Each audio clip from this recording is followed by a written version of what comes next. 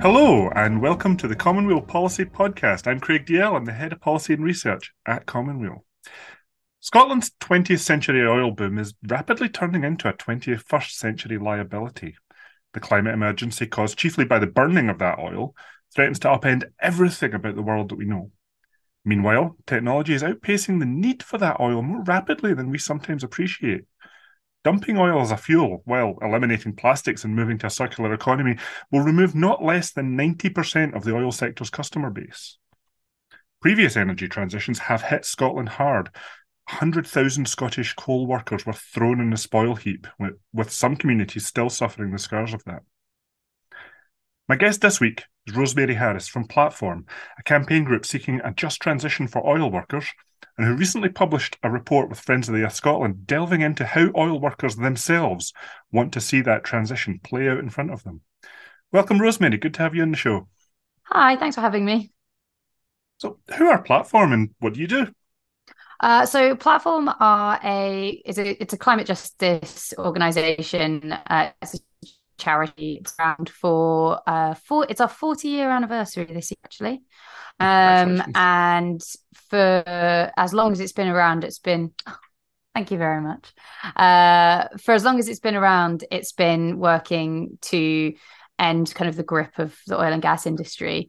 And yeah, so most recently, the work that I do is focused on just transition for the North Sea, and in particular, the oil workers that work offshore there. How did you personally get interested in the just transition and the oil campaigning? Um, I think, I mean, this work has been going on. The work on a just transition has been going on long before I was ever involved, both at Platform and outside of Platform. I've been working in kind of climate and climate adjacent stuff for about 8 years. And a couple of years ago, uh, decided to kind of move a bit away from the kind of pure climate and found myself really interested in kind of building that like consensus around what it could be that comes afterwards rather than just pushing for the end of what we already have. And Platform were already doing this work with Friends of the Earth Scotland around uh, kind of what was going on with the offshore oil and gas workers. They published this report called Offshore, which was a big survey of offshore workers about the terms and conditions and the just sort of what it was like working there and the need to and how much they were interested in leaving oil and gas and that kind of thing. And I just kind of it really resonated with me. I think that it's difficult to imagine the end of oil and gas without the consent of the oil and gas workers, but no one was really talking to them. And I feel like that's a really powerful group of people and a really powerful bit of work that needed to be done. Hmm. So was that the main motivation for this new report, Our Power? Yeah, I think that so both organizations are have been working on phase out and have made very clear that, we need to phase out oil and gas as rapidly and equitably as possible. But we were looking at the landscape and the worker movement and the climate movement weren't talking about it really together. And I think that where there's an absence of workers being asked what they think and being invited to the table, you have that gap being filled by industry bodies, industry representatives talking about how demands for phase out and demands for the end of oil and gas is an attack on workers and that the climate movement doesn't care about workers. And I don't think that's true, or for the most part, I don't think that's true. I think that, and I don't think that, sorry, if you look at things like the offshore report that talk about the conditions that workers are being subjected to in the North Sea, you can see that industry doesn't really care about workers either. They care about profits. And people fighting for a just future that doesn't include oil and gas have the same fight on their hands against like big vested interests as offshore oil and gas workers. And it felt like there could be work done to bring those people together and to have workers actually lead a transition, because and I think another big motivation, I guess, is if you look at the history of failed transitions in the UK. You mentioned in the introduction the phase out of coal mines. I mean, can we even really call that a phase out? It was just a shutdown. We're still seeing the scars of that across the UK today. And the only way to avoid that is to have the people who are going to be most affected, so the workers and the communities that they come from, leading that transition. And that was kind of the motivation behind the report, to take a step towards that possible future and work with the workers to create a vision for that future. Why have worker voices never been sought this way before? I think that the government has been progressively legislating to, reduce the influence of trade unions. And so that makes it harder for workers to have their voices heard in any sphere. I think that the government in particular isn't interested in what the workers have to say. I think that they are speaking to industry voices. They're speaking to the likes of OE UK, who are representatives of the energy companies, who say that they speak for the workers as well, when if you can speak to two workers and you'll know that that's not true. And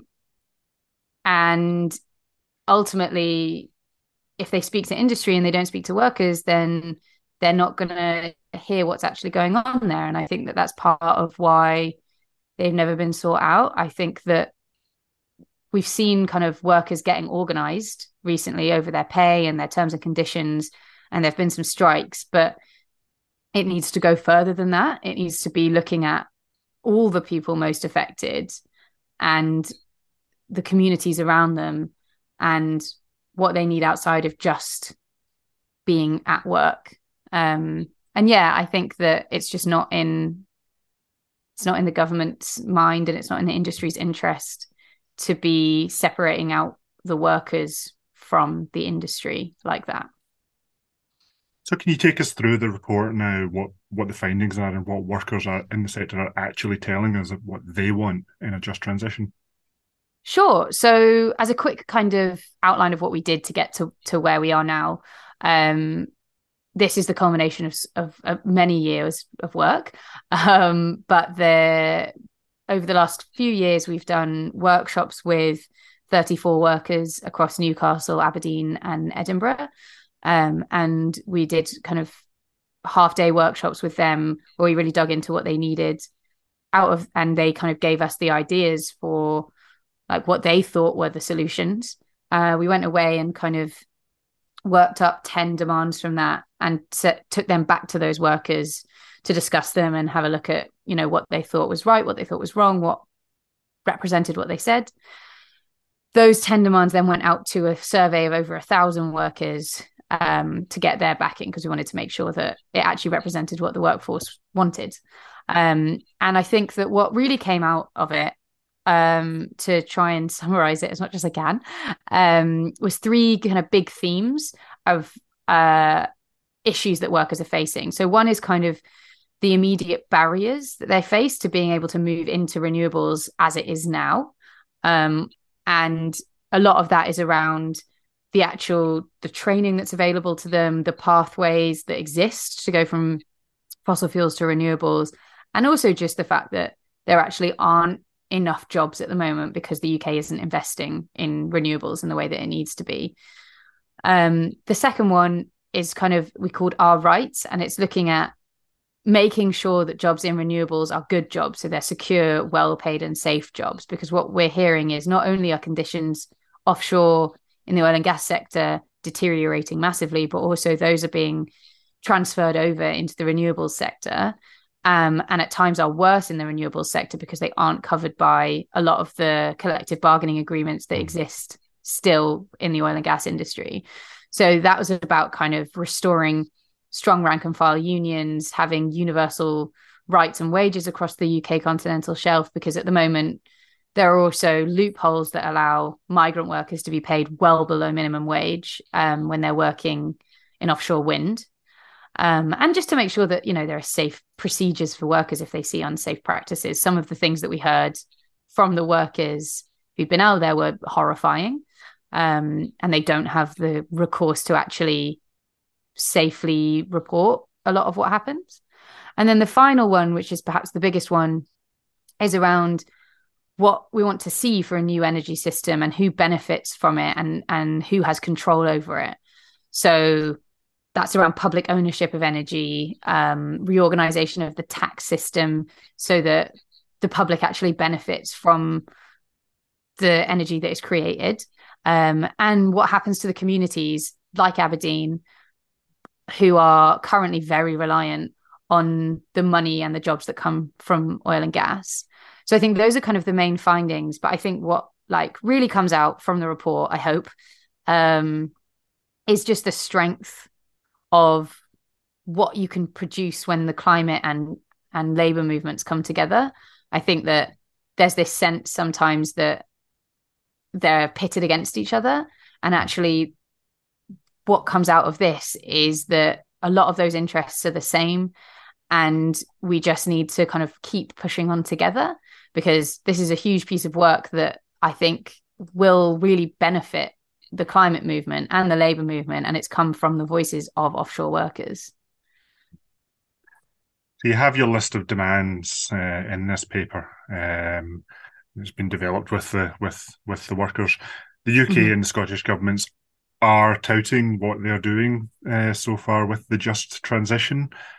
How do the actions from the governments stack up to what the workers are now saying that they want to see? So I think it's probably easier to look at the government separately, because I think that the conversations about just transition in Scotland are much further along than conversations about just transition from a UK government point of view, in so much as the conversations are happening. So I think that, the Scottish government have, the outgoing First Minister at least, have committed to ending oil and gas. Is it ending oil and gas licensing that Nicola Sturgeon? Yeah, well, they have a presumption against licensing if it can't meet climate targets, and they have dropped their commitment to draining every last drop from the North Sea.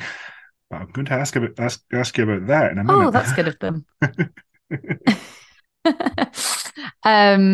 Yeah, so I think that the Scottish government is making some positive noises about just transition, but I think that looking at some of the policies and strategies that are coming out, their commitment to really consulting workers doesn't seem to be there, and I think that that's a real problem.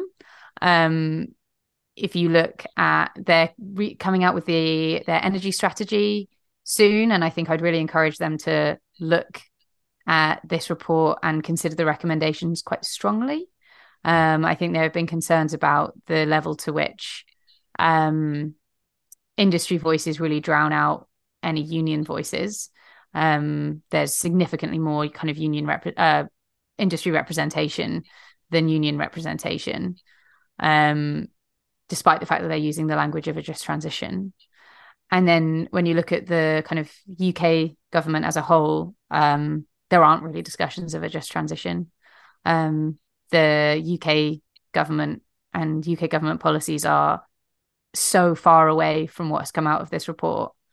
And I think that they would probably, I believe that they, in their response to this report, in the Guardian article, they didn't recognise suggestions that they're not seeking a fair transition, which is interesting.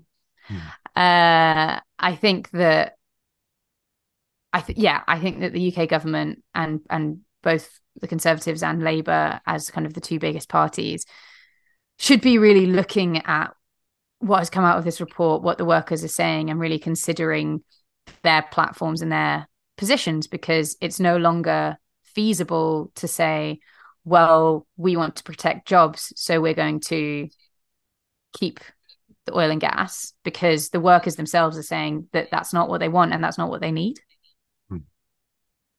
I should say that as we're recording this, the UK government has just finished its spring budget. I haven't had time to really read through it yet, but what I have seen is they seem much more focused on carbon capture than on ending oil. Yeah, I think I've seen that I saw that they're going to extend the energy bill support. But that's all I've seen so far as well. So I did mention that Scottish government policy, that they have dropped their commitment to draining every last drop from the North Sea, but they still project that Scotland will be extracting oil past 2050, when we're supposed to be a net zero country, and they're still supporting new oil rigs through their INTOG programme, Innovative Oil and Gas, which includes powering the oil rigs with wind power and pretending that they're decarbonised because they're not counting the oil. Is this a contradiction? I mean, yes. I think anyone can see that. I think that a lot of promises around the net zero and the decarbonisation of oil and gas really only focus on scope 1 and scope 2 emissions, so nothing that's downstream of the rig itself or whatever asset you're on. And it is a contradiction, and I think that most, if not all, kind of projections that I've seen for continued extraction beyond 2050 that somehow still meet net zero commitments or commitments to stay below 1.5 and our fair share seem to really heavily rely on the use of CCS, which is as yet entirely unproven as a technology that has the capability to do that. And I think that they should be very urgently looking to create the alternative energy system that doesn't require unproven technologies. And I think that we have the UK government as well with maximum economic maximum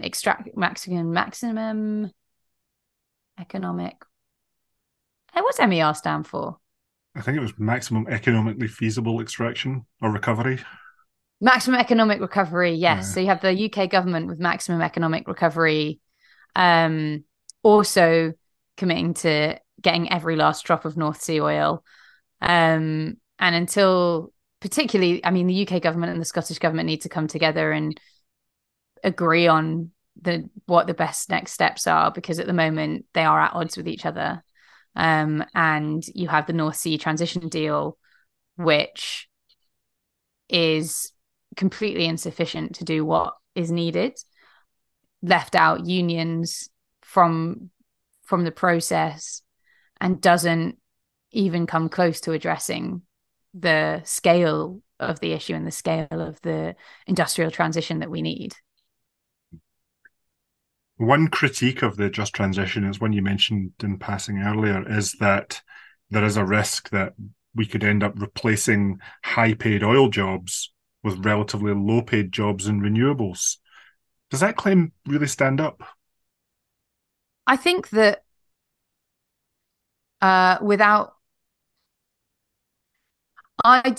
for me, I don't see a just transition as one that replaces high-paid jobs with low-paid jobs, because that is a transition, but it's not a just transition. And I think that is one of the problems with maybe the way that just transition is being used in some industry areas and by some people in government. This idea of a just transition, it's not just phasing out oil and gas. The just transition is about staying within our fair share of 1.5, but it's also about it being led by the people most affected and making sure that they have access to good, well-paid, secure and safe jobs. And so at the moment, the UK is at risk of phasing out oil and gas jobs, and the renewables jobs that at the moment are often not as good because they aren't as well paid and they aren't covered by a lot of the same kind of union protections. But that's not to say that that's not possible. And I think that's what this report is talking about. It's putting forward really concrete policy suggestions that take us from a position where people who are currently working in oil and gas are able to transition to jobs that they feel satisfied by, that are paid well, that they feel secure in. At the moment, people don't feel secure in their oil and gas jobs. Pay is going down in oil and gas jobs. I think that like they are much less well paid than they used to be. I think this kind of age of oil and gas workers coming back on shore and spending their millions on cars is over. But yeah, I think that if we're going to have a real just transition, a lot of those issues do need to be addressed, but I don't think that it's insurmountable. I think it just needs a government that is committed to it. What is the potential for the economy if we get this just transition right?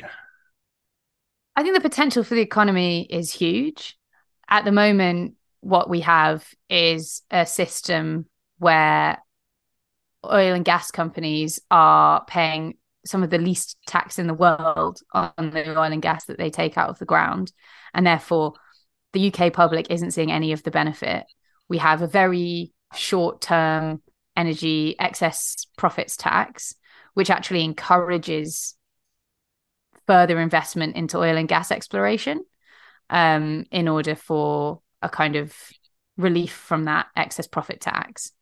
And if you look at some of the things that are being suggested in the report by workers around public profit for public good, so it's about, you know, reorganizing the tax system so that we actually are benefiting as a public from the money that is being created by the energy industry. Norway, which was brought up a lot by workers as a kind of example of a place that has really benefited from the oil and gas that they have in their bit of the North Sea. They've created a sovereign wealth fund that I don't know if this is actually true, but the thing that always gets touted is that everybody in Norway could stop working for 120 years and their sovereign wealth fund would be able to prop them up for that long. I cannot tell you whether that's true or not, but that's the kind of money that we're talking, and that's kind of what people say. That ship has sailed in the UK. We need to be winding down the North Sea for oil and gas, but we can look at that and see that there are huge amounts of benefit to be brought to the UK if we can harness that profit on renewables and put that back into the communities, have some of that energy owned by the communities and have the benefits from it put back into the communities and supporting them. I think that it's clear that the current system isn't working when you have oil and gas companies taking home incredible, crazy amounts of profit. You have the CEO of Shell taking home millions in bonuses, and you have a chancellor who today has had to extend the support scheme for people so that they can afford to pay their energy bills. The offshore workers can't pay their energy bills. None of that makes sense. So if the suggestions by the workers are actually taken seriously from this report, then the scale of change for the economies could be huge, and it could amount to a huge benefit to the people who use the energy and the people who are actually working to get us that energy. If I recall, one of the headline numbers from the report, the UK earned around $2 in tax per oil barrel because of all the subsidies and tax breaks that it throws out, whereas in Norway it's more like $22. Yeah, and I mean the system of subsidies and tax, although I don't think that the UK government recognises them as subsidies. But yeah, the system of tax breaks for oil and gas companies is such that for a lot of years in a row, BP and Shell and Total were paying negative tax in the UK. And it's just like how that can't go on in a time when we need to be phasing out oil and gas and we need to be supporting people through that. And this is before we even talk about in Norway, there is that much higher degree of public ownership in these resources. So the revenue and the profits from those nationalized companies flow back into the Norwegian economy rather than as here, shareholders. And I mean, a huge number of both wind and oil and gas assets in the UK North Sea are owned by publicly owned energy companies from other countries. Yeah. So, we're contributing to Norway's sovereign wealth fund as well. Yeah. What more should governments and the oil companies themselves do to formalize the role of workers in this transition? So in terms of industry, there's been a lot of success in other countries around worker representatives on the boards of larger companies. And I think that we could look to government should be mandating that inclusion. They should also be mandating that every UK listed company has to make just transition plans that actively involve their workforce in transition planning. And that has to go beyond just the standard. We made a plan, we consulted the workers, and then we did it anyway, because that isn't meaningful inclusion of workers. The UK has things like the Green Jobs Delivery Group, which could be really beefed up. It could be given a much bigger mandate, and we could be putting more worker representation into that for transition planning.